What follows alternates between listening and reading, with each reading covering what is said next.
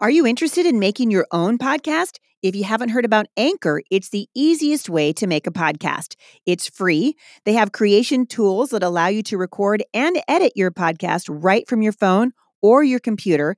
Anchor will then distribute your podcast for you so it can be heard on Spotify, Apple Podcast, and many more. You guys can make money from your podcast with no minimum listenership. It's everything you need to make a podcast in one place. And in fact, I'm using Anchor and I love it. If you're interested, download the free Anchor app or go to anchor.fm to get started.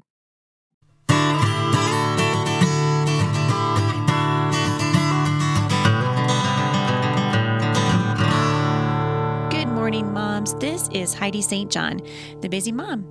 1 Chronicles 16:11 says, "Seek the Lord and His strength. Seek His face continually."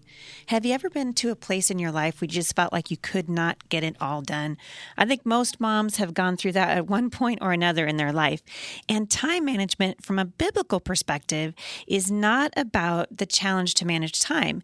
I've said this before to moms, and I'll keep saying it because really at the end of the day, it's not time management, it's me management.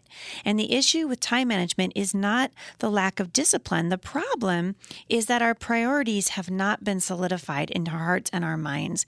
And so today I just want to encourage you to make a list of the things that you need to do and bring them before the Lord. We read in 1 Chronicles 16 that we need to seek His face continually. And what I love about this is we read that when we do that, we are not trying to draw on our own strength. We are drawing on the Lord's strength.